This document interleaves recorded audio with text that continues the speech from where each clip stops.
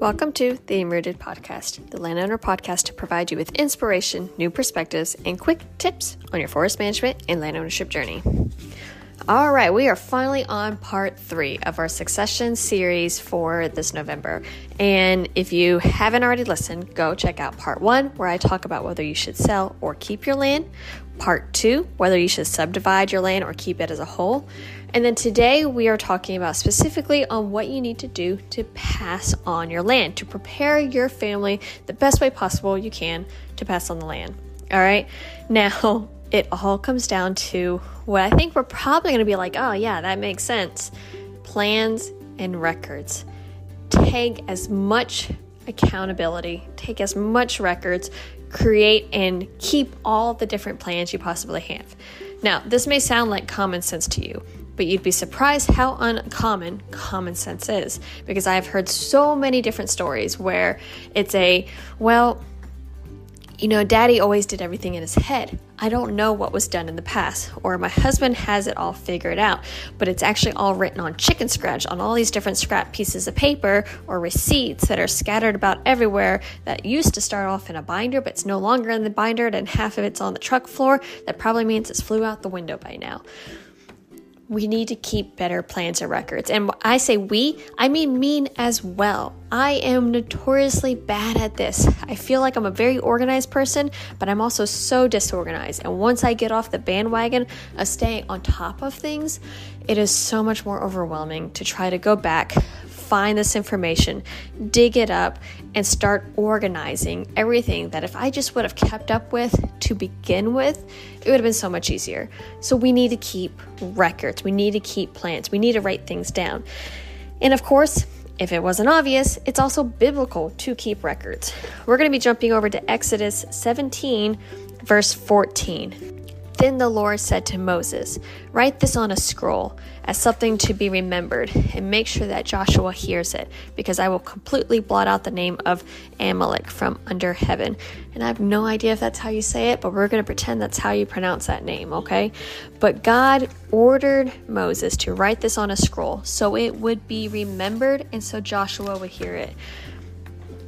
Sometimes we need to write things down not for our own benefit, but to make sure and ensure that someone else is also going to hear that message, hear that receipt, see that receipt, hear that plan, so it doesn't get forgotten.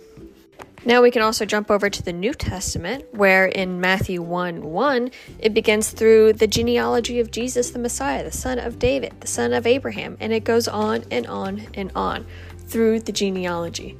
Now, you may not necessarily have a genealogy you're keeping up with your land, but to me, this is the same as keeping up with past history of your timber types, past management on your land, keeping up with the history and writing it down so you can look back and connect the dots of this used to be this, and this came from that to now become this.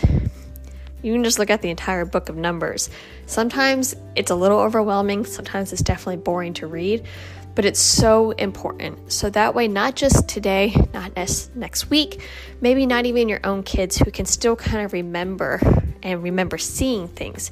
It's for that future reference of those who have no connection, no mind's eye, no memory of what things used to be and used to look like. Those are the reasons why we write things down.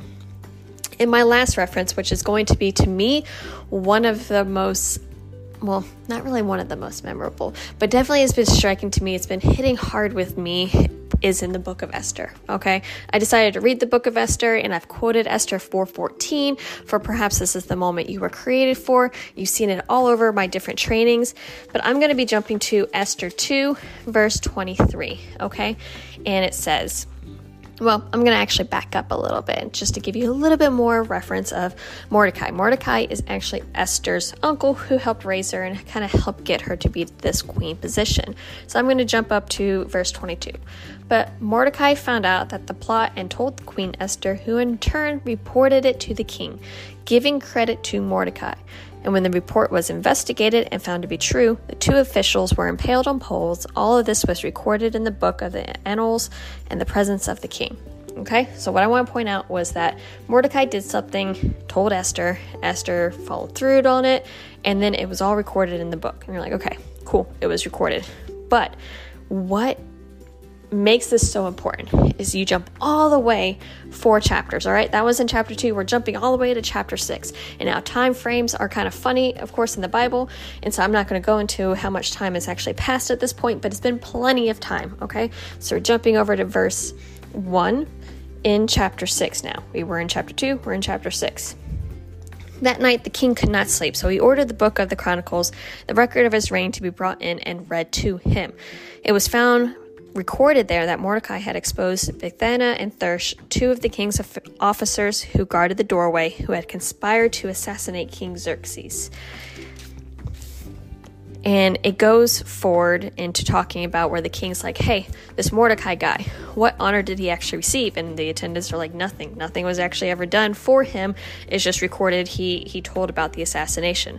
So the king brings in this evil Haman guy, and he's like, hey, how do I honor somebody? And Haman tells him about this really lavish parade that should be done for this guy that the king is greatly wanting to honor and thinking it's himself the entire time. And then things get reversed, and it actually turns out to be Mordecai, who the king wants to honor, and Haman has to parade him around the town. Which, if you read through the book of Esther, Mordecai and Haman kind of had this huge ordeal going on where Haman actually wants to destroy Mordecai and all the Jews in Israel. But what I wanted to point out, because I went down a little bit of rabbit hole there, was in verse 1 and 2, okay? The king couldn't sleep that night, so he brought his book to be read to him about all of his great accomplishments, which is a little arrogant, but it brings in the point that the fact that Mordecai's assassination, saving of the king, was recorded in the book, and the king was able to reference that because he obviously forgot, even though it was recorded right in front of him. He could not remember, did not even realize that this Mordecai guy had saved his life until that book was read to him again at a later date. And this just shows the importance of writing things down, because sometimes in the moment we write it down, we don't really take much action on it, we don't really think about it that much, and it's not until later, and perhaps it's not until someone else picks the book up later, that record really has a greater impact for what's going to happen in the future. The king honoring Mordecai sets the whole stage up for Esther, for all the Jews to be saved, and Haman to be more or less destroyed, okay? And so to me, this just screams the importance of keeping records, of writing things down, to keeping things in a very concise manner. And again, I'm preaching to the choir of really just preaching to myself of why I need to do better at writing records and keeping plans. So what do you actually need to pass things down to make everything so much easier? You need to have a management plan. You need to have at least what's called a stewardship plan, a 10-year plan, a 15-year plan, depending on what state you may be in. Depends on how your local county foresters may reference this. In Georgia, we call this a stewardship plan or just a 10-year management plan. And what that means is it's a concise plan that takes into account your entire tract, all of your objectives, just all the different variables going on at one time into one area. It's usually a very long and very detailed plan. It'll give you soils, timber type, maybe a little bit of history, any streams and wetlands you have going on, topography, location. It's your one-stop shop. When I was a county forester, I always really emphasized this plan, even to those who literally told me, why do I need to do this? I could die next week because they were elderly. I said, this is a gift for your children or your grandchildren so they can pick it up and know exactly what your goals were, what was done on the land, and what you intended to do on the land. Is it written in stone? Absolutely not, because nothing in forest management is ever written in stone. But this is a great starting point that's going to help you keep you on track. It's going to help tell everybody else what was done in the past. And also, again, if something happens, heaven forbid, in the middle of it, what you intended to do in the future. So you're not leaving them in the wind with no idea what your goals are, what you might have on the books, what you might be scheduling in the future. This gives them everything. Now, you are also going to have what I would recommend having, at least, as what considers brief management plans, or maybe it's just called a simple plan. Again, depending on where you're at and who you're talking to. And this is essentially just your management plan of very immediate practices, operations that you want to get done. All right, so it's going to be stand specific. It's not looking at your entire tract. It's not looking at all your variables. For example, your stewardship plan, that 10-year plan, it's going to outline your mature 30-year-old loblolly, what you should do every year for the next 10 years for all the different wildlife, timber volume, prescribed burning, aesthetics, as well as the reforestation on stand 2 that you need to get done next year, as well as that ag fields and those food plots. A brief management plan is going to say, hey, on that stand 2, that reforestation, you need to do a herbaceous weed control over your trees using this herbicide, spraying on this size, 4-foot bandwidth in September. It's going to be very, very specific. Your brief management plans are also used for amendments. So say something happens and you needed to do a thinning maybe 2 years later than you intended to do it.